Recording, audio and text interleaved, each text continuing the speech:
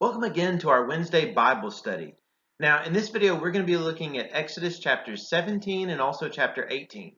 I'm going to be commenting a few things on chapter 17, and then chapter 18 at the end of this video. I'm basically just going to be kind of reading through it. So if you want to listen to me just reading through it, that's fine. You can just listen to that at the end of this video. Or if you want to read it yourself in maybe your own translation or something like that, then you can do that. You can stop the video at that point. It'll be basically done. I'll just have the last part of this video be Exodus chapter 18.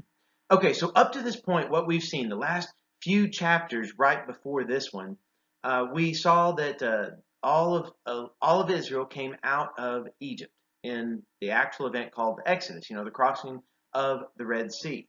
Now, after they get through the Red Sea, though, if you remember, they needed some water. I mean, that makes sense. If you're going to be on a journey, of course you need water. They come across some water, but they can't drink it. Then the tree, if you remember, the tree, they make that to where it falls over into the water, then they can drink the water. So then they get the water. But then it doesn't take them very long. In the next chapter, they're already complaining they don't have food. God gives them food in that case. So that's whenever he provides the manna and also the quail.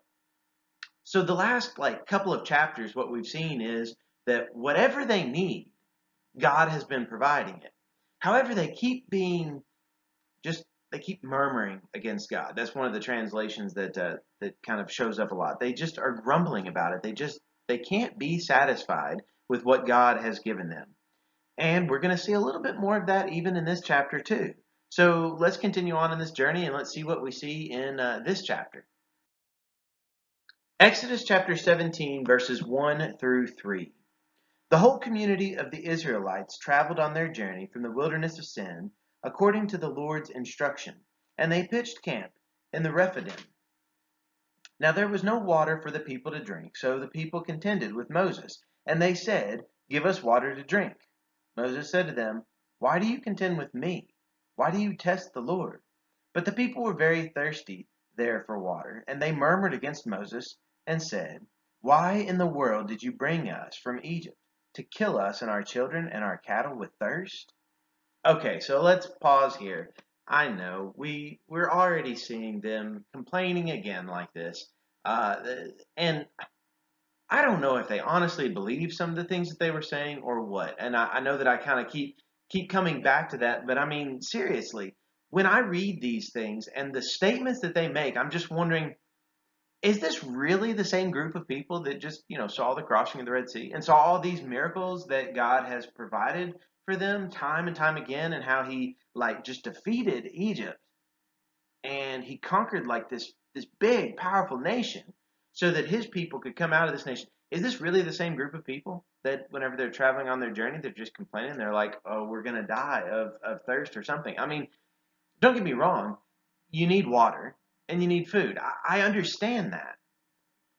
But can't they trust in God at this point? But I guess, really, if they were to look at our lives, they could say the same thing, couldn't they? I mean, shouldn't we be able to trust God? Right now, how many of us have had our own questions the past few months about, God, what are you doing in all this? What am I supposed to be doing? How are you going to provide for me here? Well, I think it's kind of similar to this. That's one of the reasons why I wanted us to take a look at the book of Exodus, because we see God's mighty hand at work. And the God that they served, or I guess you might even say the God that they were supposed to be serving, is the same God that we serve. He hasn't changed. So here we see that, they're complaining and they're grumbling and everything. We see that it says that they are contending with Moses. Now, is it wrong that they were wanting something to drink? No. What's wrong was their attitude about it. Whenever you kind of look at how it's mentioned here, it's not wrong for them to even go to Moses and talk to Moses. That's not what's wrong. It's not even wrong for them to go to the Lord and talk to the Lord. But what is wrong is the way that they are doing it. And I think we need to learn something about that, because one thing that's going to be kind of mentioned here, and perhaps I'm getting a little bit ahead of myself on this one, but this is kind of known as they were testing the Lord. Well, when you look at this, why do you test the Lord? I guess it does actually already show up here in verse 2, so maybe it's not too much ahead of myself. Why do you test the Lord? They're trying to prove the Lord. in what he's doing. But actually, the way that they're doing it here, they're going just beyond this confirmation that the Lord is with them. Now they are actually kind of uh, setting themselves on an opposing side as the Lord. Now that's wrong. Now just asking God what is He doing and what's He going to do, that's not really wrong because we see so many faithful people doing that. Time and time again we see that. So there's different ways of understanding what it means to test the Lord, and just because you might use a certain phrase here or there, we need to understand really what's behind that phrase because these Israelites, it wasn't really wrong that they were questioning what God was doing. What was wrong is the way they were questioning what God is doing. You probably kind of, I guess one thing comes to my mind, you've probably experienced this with, your own children. Your own kids might ask you questions. I know that mine do. They ask me about, well, why do I have to do that? Or why are you telling me to do this? They have their questions. They're trying to figure it out. And that's not wrong. But what is wrong is whenever I tell them that, look, you need to do this, and they might not understand why. I'm not asking them to necessarily understand why I'm telling them to do this or to not do this thing. I'm just telling them to do this or to not do it. So they just need to listen to me. That's in many ways the same type of thing that it is with us and God. It's not wrong for us to have our questions and to ask God even from time to time. But what is wrong is maybe how we do that. And if we go about it in a negative way. And they most certainly were going about it in a negative way. You see that several mentions here within the text that they are fighting against Moses, they're fighting against God. Everything is just going against him. So now let's see what's going to happen here. Verses 4 through 7. Spoiler alert. God is going to provide. He always does, doesn't he? Verses 4 through 7. Then Moses cried out to the Lord, "What will I do with this people? A little more, and they will stone me." The Lord said to Moses, "Go over before the people, take with you some of the elders of Israel, and take in your hand your staff with which you struck the Nile, and go. I will be standing before you there on the rock in Horeb, and you will strike the rock, and the water will come out of it so that the people may drink." And Moses did so in plain view of the elders of Israel. He called the name of the place Mesa and Meribah, because of the contending of the Israelites, and because of their testing the Lord, saying, "Is the Lord among us or not?" Okay, so I'm not going to try to mention too much more about, testing Lord, questioning Lord. I think I've already gone enough into that. And I think that you all understand the difference. Understand that there is a right way and a wrong way to go about that. But here we see the Lord is providing. And he does so in a weird way. Let's be honest, though. Doesn't God oftentimes kind of provide in weird ways anyways? I mean, at least I think that he does. I mean, he does some weird miracles from time to time. So this one, there's several questions that we might ask ourselves whenever we start looking at the text. I mean, you look at this. Why is he going to bring water from a rock? Why does he do it in this place at, Mount Horeb? And also, why is he striking the rock?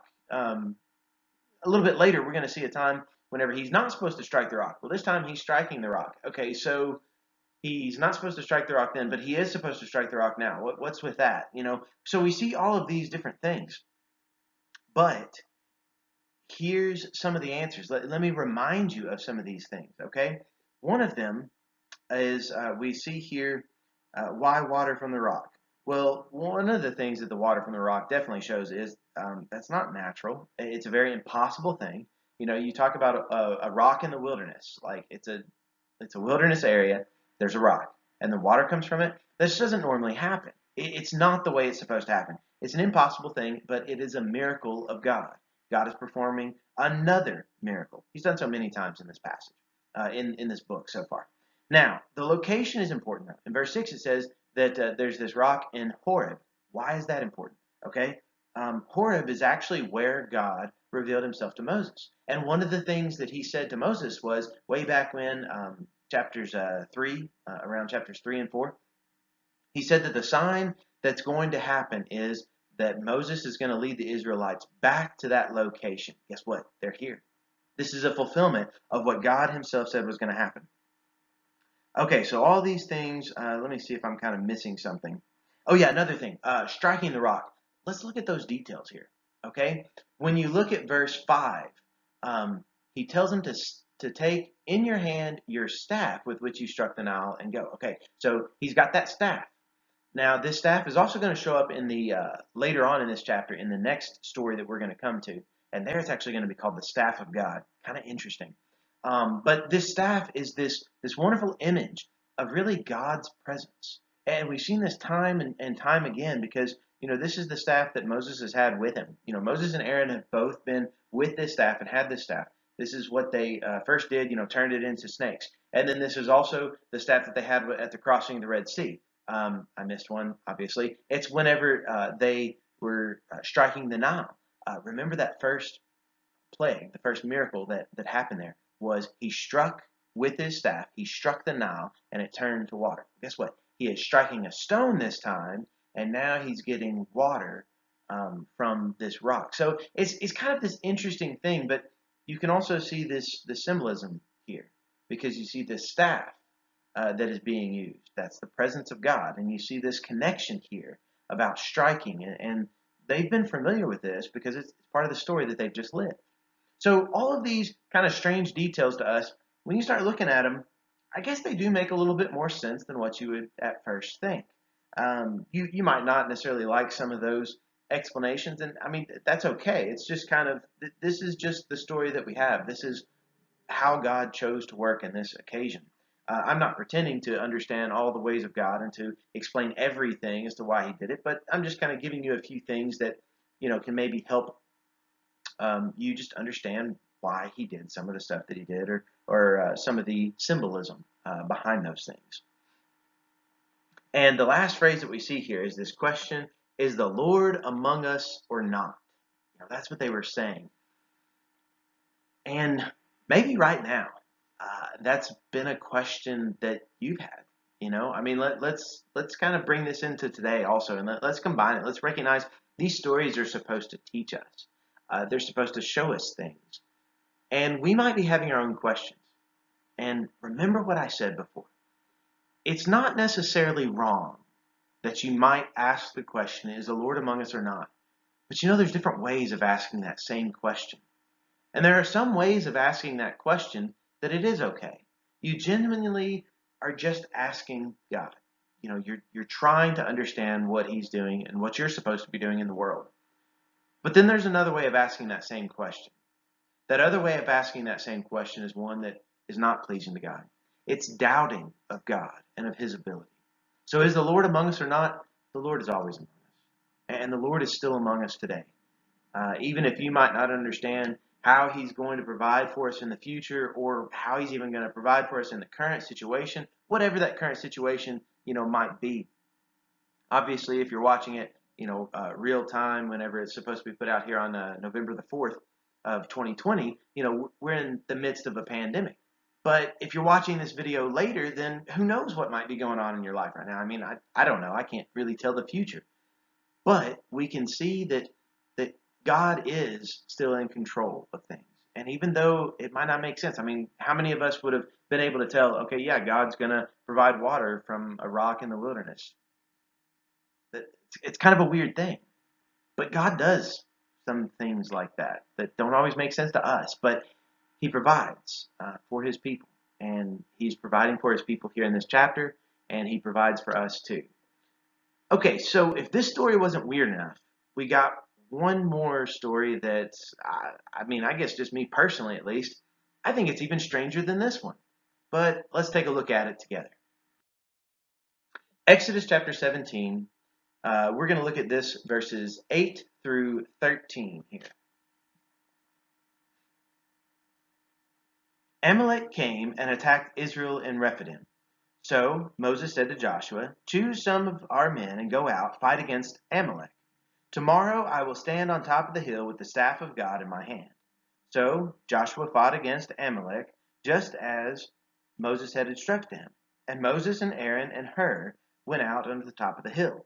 Whenever Moses would raise his hands, then Israel prevailed. But whenever he would rest his hands, then Amalek prevailed. When the hands of Moses became heavy, they took a stone and put it under him. And Aaron and Hur held up his hands, one on one side and one on the other. And so his hands were steady until the sun went down. So Joshua destroyed Amalek and his army with a sword. Okay, like I said, the next story that we're looking at, to me, it's even stranger. Okay, this is kind of a weird story, but yet it's also kind of a cool story. It's if you like the battles that are fought in the scriptures, this is one of those that's very interesting. Okay, so basically the simple image of what's going on here. Israel is going to be up against the Amalek or Amalekites here. And what we see in verse 9 is that Moses is to take the staff of God in his hand. See, this is very important that it says staff of God, because we see that this staff, what it represents. It's more than just a shepherd's staff. Now, it is that. I mean, I think it most certainly is, because that's what he was doing originally, right? He was a shepherd of sheep. He was shepherding the flock whenever God called him. So he's got that shepherd staff. So yeah, it's part of that, but it's gone beyond that. Now this shepherd staff is really the staff of God, and it shows the might of God and how God is with his people.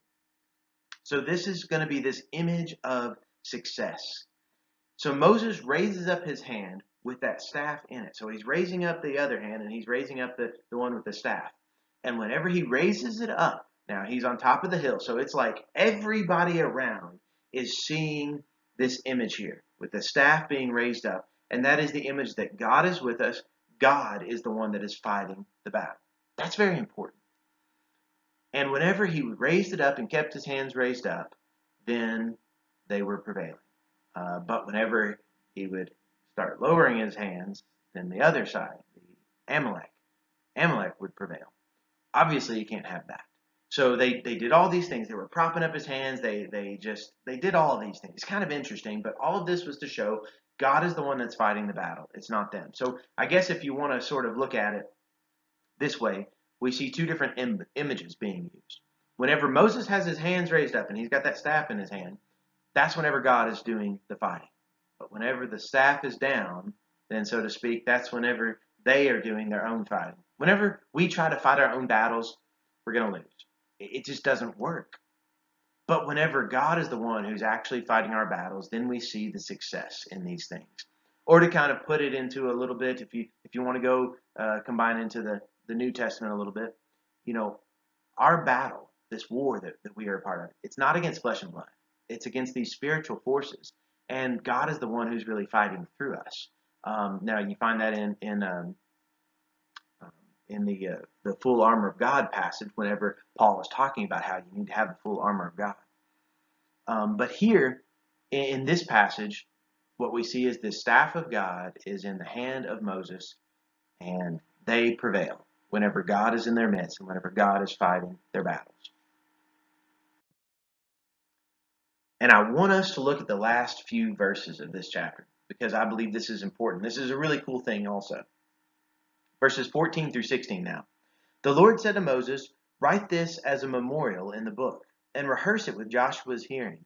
For I will surely wipe out the remembrance of Amalek from under heaven." Moses built an altar, and he called it, "The Lord is my banner." For he said, "For a hand was lifted up to the throne of the Lord, that the Lord will have war with Amalek from generation to generation." Now, I know some of these things are, a little bit confusing, but basically, we're not going to get all that much into Amalek and all this, but just know that would be an enemy who is opposed to God, and most certainly opposed to God's people. But here, if you're wanting to know this, I've shared this with you before, maybe a couple different times even, but this is the first time that writing the Bible is actually mentioned in the Bible. And I think this is wonderful. Like the very first time that I remember someone pointing this out to me, it was actually the guy named as Tim Mackey from the Bible Project. If you know that I oftentimes use their videos and stuff. Well, he's the first one that really shared this with me. I don't know why I never really caught on to this. I love hearing about the history of the Bible and studying more and more about the history of the Bible. You know, how it came to be in English, but also even more than that, just like how it was written and then kept on through generations. It's just amazing to me, very fascinating. But this is the very first time that we actually read about the Bible being written. And I know it kind of seems a little strange, but keep in mind Moses is the one who wrote down these first few books of the Bible. And right here, the Lord is the one that speaks to him and says, write this as a memorial in the book and rehearse it in Joshua's hearing. Okay, so we also get a little bit of a reason as to why the Bible is supposed to be written and why this event was supposed to be recorded. The Lord says to Moses, write this as a memorial in the book. Okay, so he's supposed to write it down. He's also supposed to rehearse it. So the story of God is one. The Word of God is one that is something that we should be rehearsing, so to speak. It's something that we should be sharing with people around us. It's something that we need to be writing down. It's already been written down for us now, of course. But, the Word of God, it's written down so that we will remember it, so that we will have that book and be able to share that book, not just with the current generation, but with the next generation. And now we see, you probably even have multiple Bibles around your house that show this story of God and what he's done in times past. So this is really kind of an amazing thing, and so many things in this chapter that, yeah, it's a couple of weird stories, but they both show that God is the one who is fighting for them. God is the one who's providing for them. God is the one who is doing everything for them. They just need to be willing to follow him. Is the Lord among us or not? I would say the Lord was always among them, and the Lord will always be among us as well.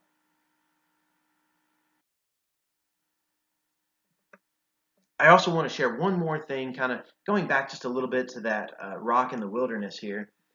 The Exodus chapter 17, it's mentioned a few different times, or some of these events, they're mentioned in the New Testament. I want to share just this one passage here. It comes from 1 Corinthians chapter 10.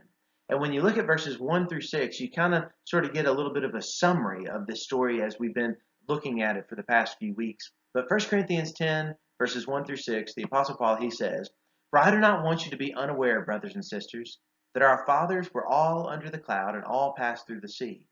And all were baptized into Moses in the cloud and in the sea. And all ate the same spiritual food, and all drank the same spiritual drink. For they were all drinking from the spiritual rock that followed them, and the rock was Christ. But God was not pleased with most of them, for they were cut down in the wilderness. These things happened as examples for us, so that we would not crave evil things as they did."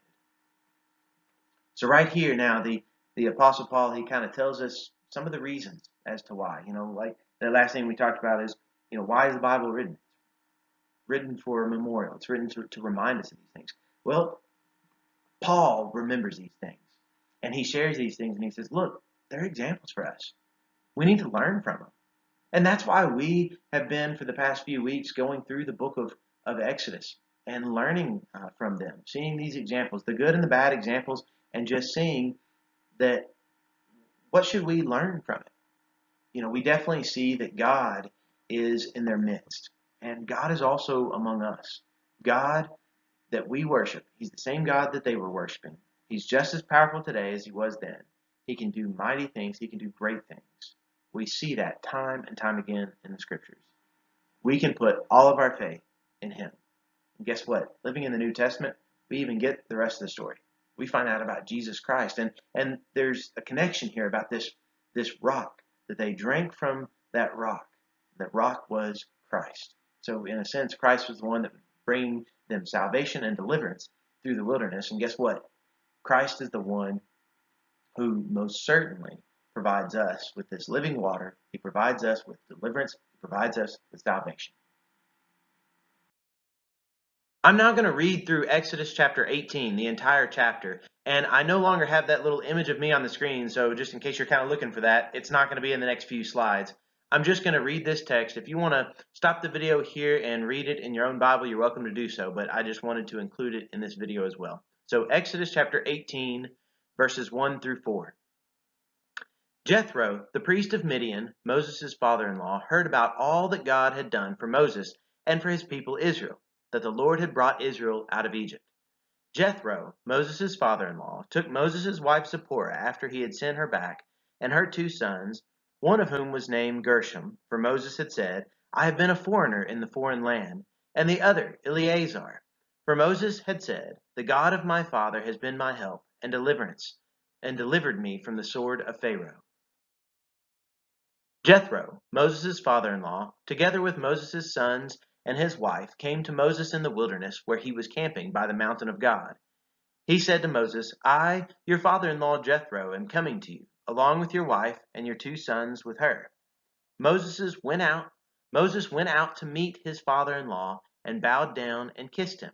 They each asked about the other's welfare, and then they went into the tent. Moses told his father-in-law all that the Lord had done to Pharaoh and to Egypt for Israel's sake, and all the hardship that had come on them along the way, and how the Lord had delivered them. Jethro rejoiced because of all the good that the Lord had done for Israel, whom he had delivered from the hand of Egypt. Jethro said, Blessed be the Lord who has delivered you from the hand of Egypt, and from the hand of Pharaoh, who has delivered the people from the Egyptians' control.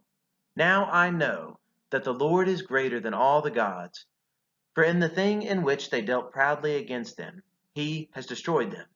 Then Jethro, Moses' father-in-law, brought a burnt offering and sacrifices for God, and Aaron and all the elders of Israel came to eat food with the father-in-law of Moses before God. On the next day Moses set to judge the people, and the people stood around Moses from morning until evening. When Moses' father-in-law saw all that he was doing for the people, he said, What is this that you are doing for the people? Why are you sitting by yourself, and all the people standing around from morning until evening? Moses said to his father-in-law, Because the people come to me to inquire of God. When they have a dispute, it comes to me, and I decide between a man and his neighbor, and I make known the decrees of God and his laws. Moses' father-in-law said to him, What you are doing is not good. You will surely wear out, both you and these people who are with you, for this is too heavy of a burden for you. You are not able to do it by yourself. Now listen to me. I will give you advice, and may God be with you. You be a representative for the people to God, and you bring their disputes to God. Warn them of the statutes and the law, and make known to them the way in which they must walk and the work they must do.